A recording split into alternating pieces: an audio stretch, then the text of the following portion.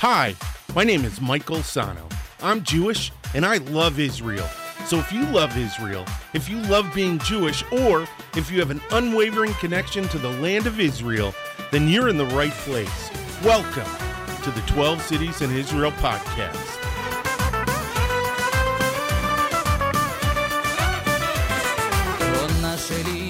Shalom, shalom, shalom. Hey, what's going on? What's going on? What's going on? My name is Michael Sano, and welcome to the 12 Cities in Israel podcast, the only positive podcast about the people, the food, and the culture of the state of Israel. Hey, if this is your first time watching us on YouTube, don't forget to hit the like button, the subscribe button, and the notification bell. And if you want to take us with you, you can find us on SoundCloud, iTunes, Google Play, Stitcher, TuneIn, and on Spotify. Also, this episode of the 12 Cities in Israel podcast is brought to you by the 12 Cities in Israel Modern Hebrew Flashcards.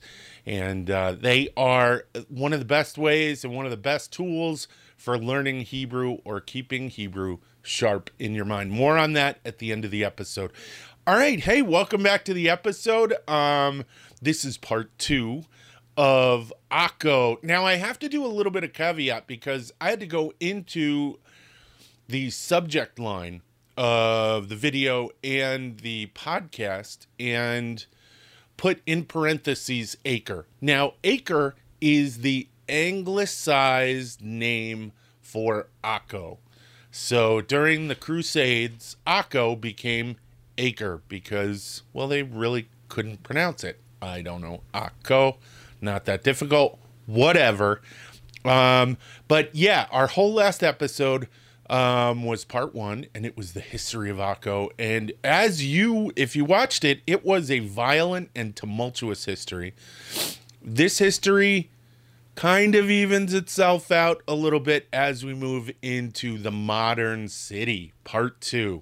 So we'll start with, I ended with the British mandate for Palestine. And now we're going to move into just the remaining history for the city before we go into the modern city. And that is Israel's war for independence and the role that Akko played in that. So during the early months of the War of Independence that followed Israel's declaration as a state, Akko served as an Arab base of operations against Jewish settlements further to the north and for an upcoming planned attack on Haifa. So Akko is on the Bay of Haifa, and just across from Akko is Haifa, and there still is a large Arab population, a number of Arab neighborhoods in Haifa, and there are still a significant number of Arabs in Akko. Still a large group of Arabs who live in Akko, and we'll go into that a little bit later. What we're going to deal with right now is this threat that was perceived through intelligence. And this was thwarted on May 13th, 1948, when forces from the Carmeli Brigade, commanded by Moshe Carmel, began Operation Ben Ami, with the intention of capturing Akko and the surrounding territory. Now, while this operation took place in territory allocated originally to the Arab state in the 1947 partition plan for Palestine, this partition plan was rejected by the Arab governments, who were unwilling to accept anything other than Arab rule.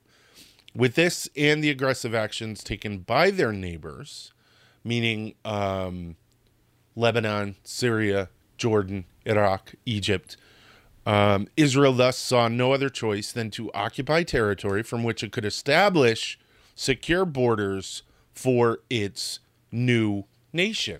And that's exactly what they did. And Ben Ami was basically part of a war for survival. If this new state is going to survive, it has to have defensible borders, and Akko was a major strategic part of that. Operation Ben Ami started with the capture of villages east of Akko, thus strategically cutting the city off from all supply lines, because Akko sits out to a point. So if you cut it off from the east, they can't get resupply. The only resupply they can get is from the Mediterranean. Then on the night of May 16th and 17th, mortar barrages were deployed on Arab positions within Akko, and the following night it surrendered. And with that, Akko is now part of the newly established Jewish state. So that was actually like Beersheba. That was a quick battle. Boom. And what is it? Military dominance was established on the battlefield, and Israel won the day. But as we all know, or for those of you who don't know, this was all up in the air. This was a fledgling force. This was a brand new army. All of the Arab armies were well funded, well armed, and it's almost a miracle that they were able to be as successful as they were. After Operation Ben Ami, approximately 5,000 to 6,000 Arabs remained in Akko, with the rest of them fleeing to nearby Lebanon or farther east to the city of Nazareth, which I wasn't aware of that. When flight took place, I was always under the impression that the flight took place outside of what became the borders of Israel. In doing research for this, I found out that some of the Arabs who fled wound up going to neighboring Arab communities within the borders of the state of Israel. So that's pretty interesting. I had no idea. Now, that's over. The war's over. Akko is now part of, according to the armistice agreement, part of the new state of Israel. Dun, dun, dun. All right, let me take a sip of coffee. Peter Madeira, this is for you. You get this every episode. I hope you appreciate it. Akko, the old city of Akko was just up on my screen. It's ironic how when I'm doing these, it comes up. Well, that and that it's on a repeat cycle. So, all right. So these remaining Arabs were then joined by new Jewish immigrants, and Akko's population grew in 1953 all the way up to 12,000 people. Wow, that's a lot of people. And in 1955, it more than doubled to 32,800. So people are just coming to Akko now. And I imagine if we look at the history, if this type of thing didn't happen after the cycles of violence that happened throughout history, you know, the Seleucid attack on the Ptolemaic Akko, which was Ptolemaeus at the time. And after, you know, all of these crusaders came in, and when the Mamelukes came in and all of that, I wonder if they had these big population explosions then as well. So in 1967, we had another, 13,000, more than 13,000 to 45,800. So we went from 32,800 to 45,800. So yeah, it is 13,000. And in 2002, the city was, are you ready for this? 76% Jewish, 22% Muslim, and 2% Christian. And we're going to talk about this interesting religious demographic in the fact that Akko has a really significant place in the world for the rest of the world to look at. And I'm pretty psyched and fascinated by it. Now, with this new change in the demographic, most of the Arab residents chose to remain in the old city. That's now that historically that is where they would have felt the most comfortable. That's where they had the most connection, and neighborhood wise, that's where they wound up staying, and that flavor still exists today. That rich Islamic cultural tradition still exists in Akko in the old city. Now, another wave of Jewish immigration to most of the Arab residents lived in the old city, while the Jewish population was concentrated in developments to the north of Akko and east. Now, when I say to the north, I mean literally like you cross the street and you're in that northern neighborhood. It's not like separated by barriers or separated by fields or stuff like that. It's directly north and directly east. One of these groups that came were the Jews from Morocco, who came to Akko throughout the 1950s, while another wave of Jewish immigration to Akko occurred in the 1990s when Jews from the former Soviet Union arrived.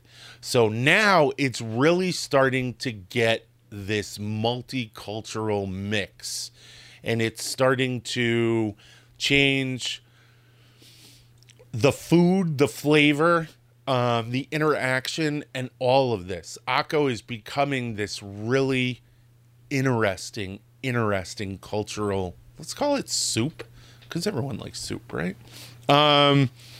Now, over this time, the population balance of Akko between Jews and Arabs has shifted, with some Arabs moving to the northern neighborhoods as some Jewish residents moved to new housing developments in nearby Naharia. Naharia? I don't know if I'm saying it right. Regardless, the city still has a clear Jewish majority, and in 2011, Akko's population of 46,000 included 30,000 Jews and 14,000 Arabs. So there is a Jewish majority, but there is a large Muslim population. And you have to give credit to Akko for maintaining this balance between these two excuse me. And I'm going to say disparate cultures, but they're not that disparate. They're not that different. These cultures see a lot of things similarly. The news likes to tell you that they are two diametrically opposed, but they're not. They exist in relative harmony, and Akko is a testament to this. So in the south of Akko, along the coast of Haifa Bay, is an industrial zone was established, and it was called Steel City. And there were a lot of different businesses in there. In the 1990s, that kind of fluctuated and not phased itself out, but it went through a little mini recession, I guess. And but it's remained an industrial zone, and more businesses have moved in. And there now is the Tambur paint factory, as well as other industrial businesses. And Haifa Bay has a distinction at being one of the most moved through ports in the Mediterranean. It's one of Israel's main ports through Haifa itself. And a lot of the stuff that's moved out and in comes to Akko, to that industrial center. That's pretty cool. Now, it is also the trade and administrative hub for the Western Galilee, just as it's been since back to the British Mandate. And included in its municipal area are a government experimental agricultural station, and that was founded under the British Mandate. And this one is cool. I had to look this up. I learned about this, and this is so awesome. And the Berit Ahim Kfar Philadelphia Youth Village. Now, youth villages are boarding schools modeled by Henrietta Zold and Reka Freire that were first developed in the British Mandate in the 1930s to care for groups of children and teenagers fleeing the Nazis. Whoa. It is a cross between a European boarding school and a kibbutz, and that's within the administrative area of Akko. How cool is that? I have to do an episode on those youth, youth villages. That's, whoa, I'm blown away. That's so cool. And Akko has one. So Akko also has a religious significance for Muslims, with its Al-Jazar Mosque being the largest within Israel's pre-1967 borders. So it is the largest mosque within those borders. And that's wow. That's pretty cool. And it's a historic mosque. It's not just a mosque that was thrown up. It's one that goes all the way back to Sheikh Jazar. Wow, crazy. And it is, along with Haifa, one of the world centers for the Baha'i faith. So you have the Baha'i Gardens in Haifa, and in Akko, you have the grave of one of the significant individuals, religious figures from the Baha'i faith. I didn't put his name in here. I'm sorry. A lot of writing, a lot of research, and I apologize for missing it. But look it up. It's pretty cool. The Baha'i faith is really interesting too, so check that out.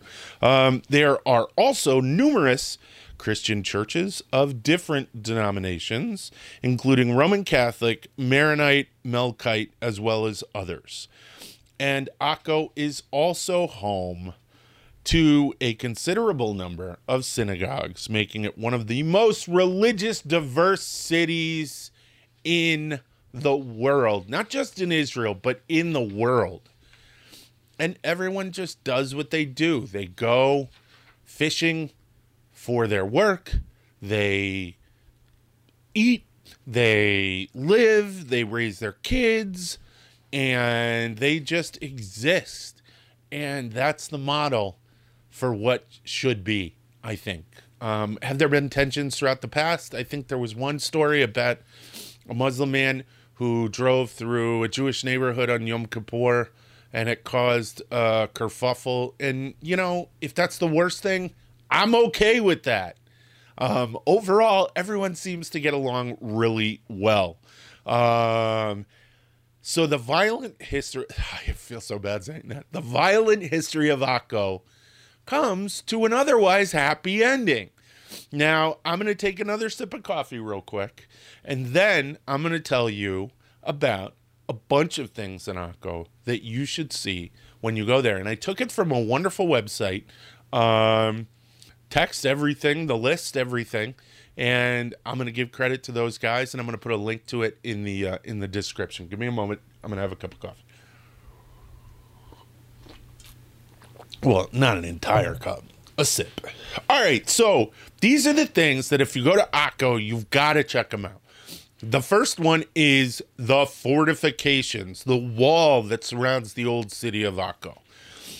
Now, Akko's incredible surviving walls, which wrap around the old city, are the town's most distinctive feature. For panoramic skyline views across Akko, walking along these ancient defensive barriers cannot be beaten. The fortifications were given their present form by Ahmed el-Jazar in the 18th century. From Wiseman Street, you can climb up onto the ramparts and walk to the northeast corner, dominated by the massive tower known as the Burj El Kumandar. It stands on the foundations of the accursed tower, from which Richard the Lionheart... What? Dude, I'm thinking Kevin Costner Robin Hood movie.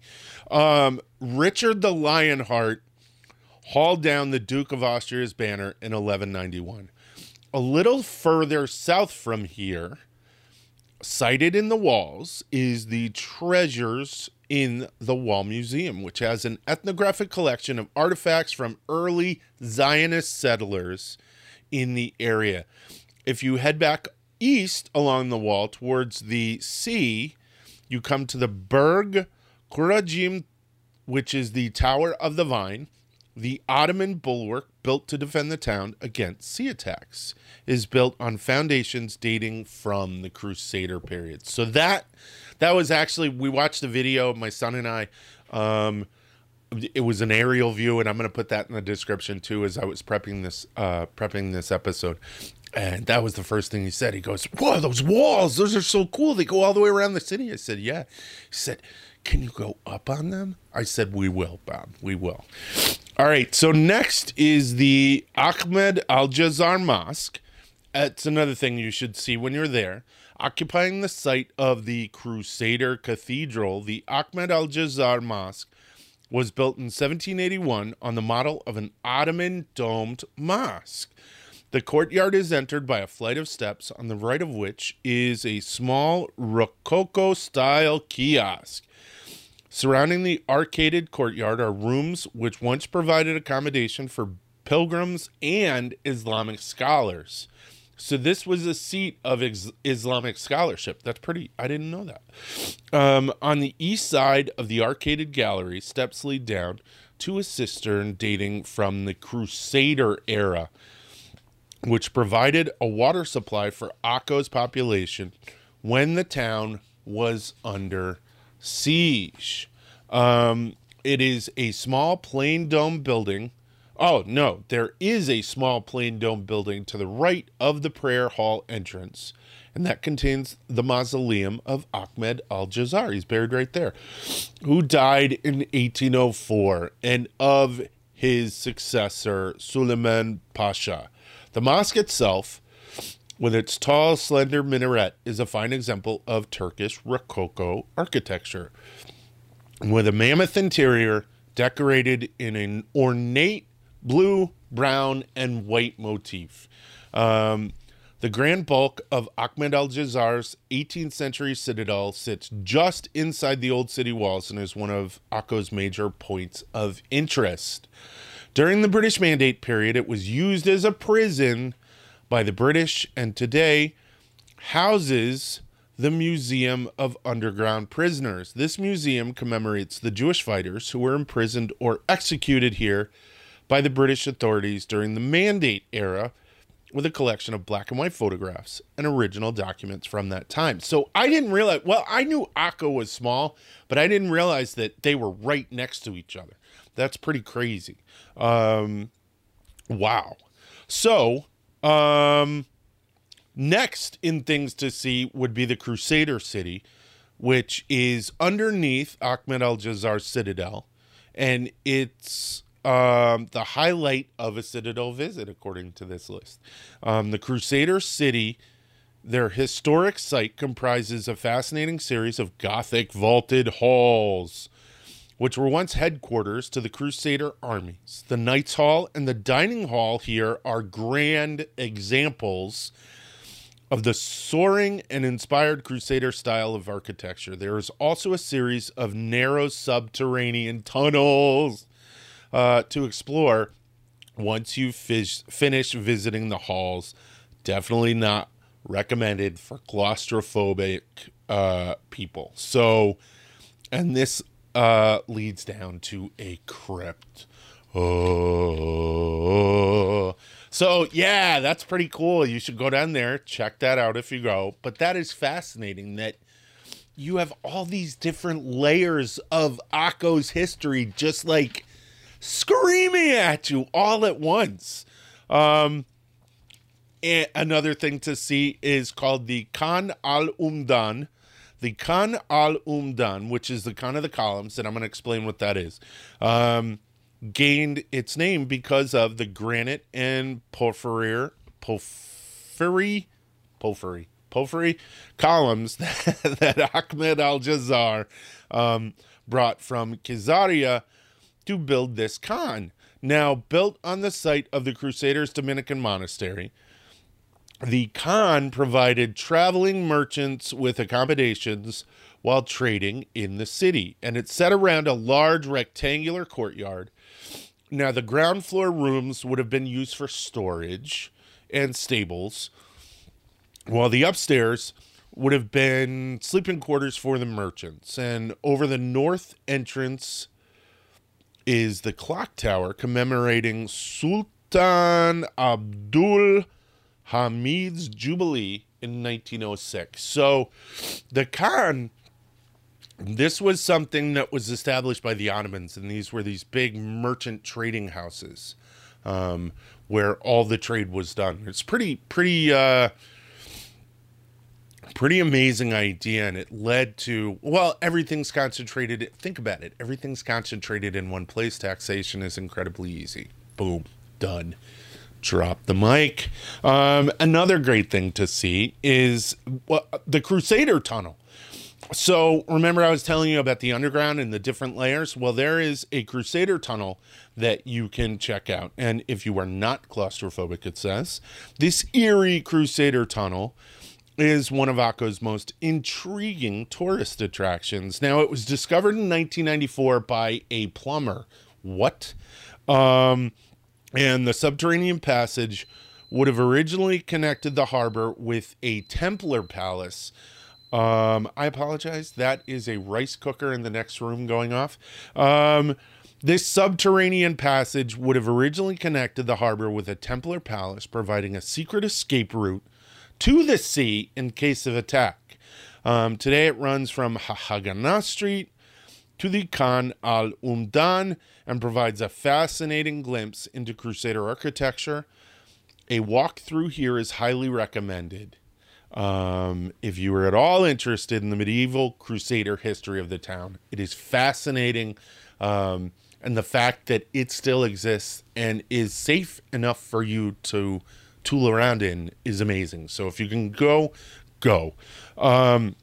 St. John's Church is another thing to see when you're in Akko, and by far Akko's most picturesque church, St. John's Church, was built in 1737. Wow. It's older than most churches in America, and occupies the site of an earlier 12th century Crusader church, way older, dedicated to St. Andrew. The church's interior is rather plain, and the main reason most people visit is to photograph the facade.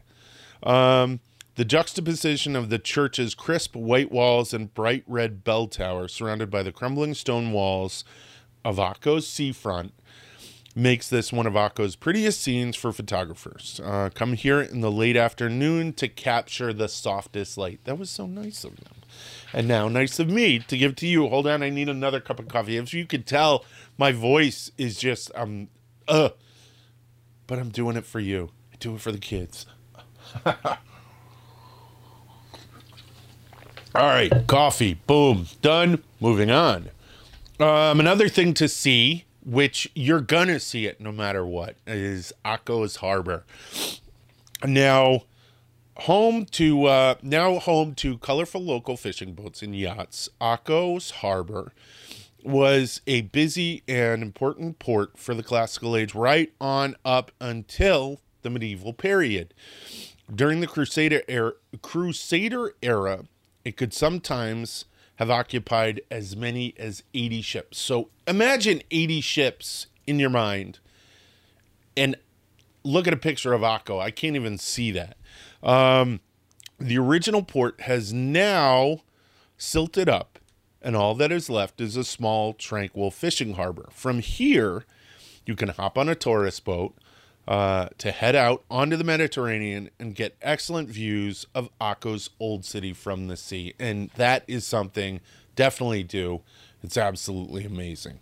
Now, another thing to see is the Hammam al-Pasha Museum. This old hammam, which is a Turkish bath, this is so cool, has been fully restored and is now home to an interesting museum with exhibits on the history and culture of the Turkish bath experience. Sign me up. The dioramas here walk visitors through the entire bathing process, explaining the separate functions of the hot room and the cold room, showcasing the architecture of the hammam and showing how the hammam would have been heated. The Hammam al-Pasha dates from the 18th century and was a working Turkish bath right up until the 1940s. What? This is so cool, and you get to actually be there. You don't get to bathe, but you get to check it out, and you get to experience history. That's actually one of the fun things about Israel museums is they're very user interactive. So I definitely will be checking out that museum. Now, if you go to any city in Israel, especially Akko, you have to go to the Old City Shuk. Every city shuk is a must, but Akko's is amazing. Akko's main shuk, marketplace, is right in the center of the Old City and is a fun and vibrant bazaar full of fresh produce, cheap eats, buckets of spices, and souvenirs. If you're looking for an original gift to bring home, it's a great place to browse for textiles and bric-a-brac, meaning you want to get scarves and stuff like that. The scarves in Israel, I bring them home to people and they lose their minds, and you find them in the shuk. Now, you'll have to get your haggling hat on, it says, if you want a good price from the vendors. But if you're not shopping, strolling through this area is worthwhile simply to experience the bustle of local shoppers and take in the smells and sights of a traditional shuk district. Now, there's also food, and the food that you get in the shuk is... Getting food in the restaurants is amazing, but getting street food in the shuk, if you're in Israel and you don't do it, you're missing out. You're losing out on the experience that is Israel, the street food. And the shuk is where you're going to get it. I got two more things. Oh, I did find it. I did have it. Yay. So, the Baje Baha'i Center is another thing to see. And for some time out from historic sightseeing, take a trip to the beautiful gardens of Baj, which contain the shrine of Baha'u'llah, founder of the Baha'i faith. He was exiled to Akko in 1868 and spent the last years of his life in the red roof house in the garden. So you're actually, Akko is where the founder was exiled to and lived. So just like the more famous Baha'i gardens of Haifa, the gardens here are a spectacular sight of landscape flower beds and shady trees. And it is an amazingly tranquil place for an afternoon wander. Now, I've been to the Baha'i Gardens in Haifa, and there is nothing like it. And if these are even a skosh like them, then this is literally heaven on earth. And you've got to go. Definitely you have to go. So, last on the list of things to do in Akko is the Lohame HaGetaot. Now, the kibbutz, the kibbutz. Yeah, I'm getting towards the end. Can you tell? All right, the kibbutz of Lohame HaGetaot was founded in 1949 by Polish and Lithuanian Jews who had spent World War II fighting the Nazis. It is home to a moving museum dedicated to the Jewish resistance and the Holocaust. On the ground floor, displays illustrating the history of Vilnius, the Jerusalem of Lithuania. I should do an episode on that. And the town's Jewish community from 1551 to 1940. There is material on the early days of the socialist and Zionist movement at the end of the 19th century, the Bundists, and the objects illustrating the everyday life of Polish Jews, as well as an exhibit of some 2,000 drawings and paintings by concentration camp prisoners, including portraits of inmates. Akko is fascinating. It is one of the great cities of the world, not just of Israel. Israel is honored to have it be a part of its land, of its country. And it is also a testament to how peace can be achieved, how harmony can be achieved, at least on a religious level, and even on a communal level. I love Akko. I enjoyed bringing Akko to you. And there you go. All right. That's it. I hope you enjoyed it. All right. If this is your first time watching, don't forget to hit the like button and the subscribe button. If you want to follow us, if you'd like to download this, you can find us on SoundCloud, iTunes, Google Play, Stitcher, TuneIn, and Spotify, and take us with you when you go run, when you go to the gym, or when you're driving in the car. So please do that. Also, as I said, this video was brought to you by the 12 Cities in Israel Modern Hebrew Flashcards. They are available on Amazon for Kindle, and our next one I just finished literally this week. I just finished Hebrew numbers, so it's fun. I got some math concepts in there, plus, minus, and I think you're really going to enjoy it. I've been releasing a couple of them on Instagram, and they'll be out within the next couple of weeks. They're going through the review process to make sure I did my job. All right, that's it. תודה רבה, להתראות ויאללה ביי.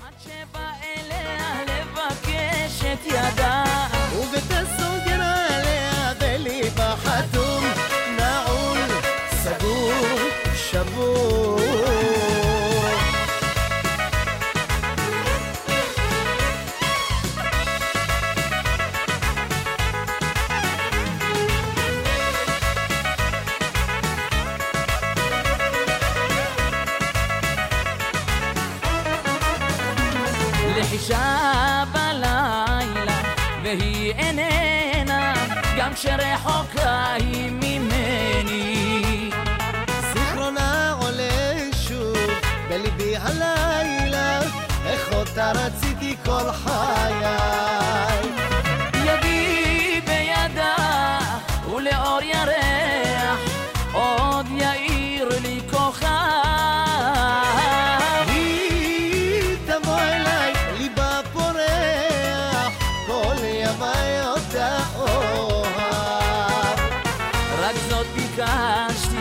בידה אחזתי, היא כמו חלום שלא נגמר רק זאת שאלתי, שליבי נתתי הושעתי לפרח הנשאר רק זאת שאלתי, שליבי נתתי הושעתי לפרח הנשאר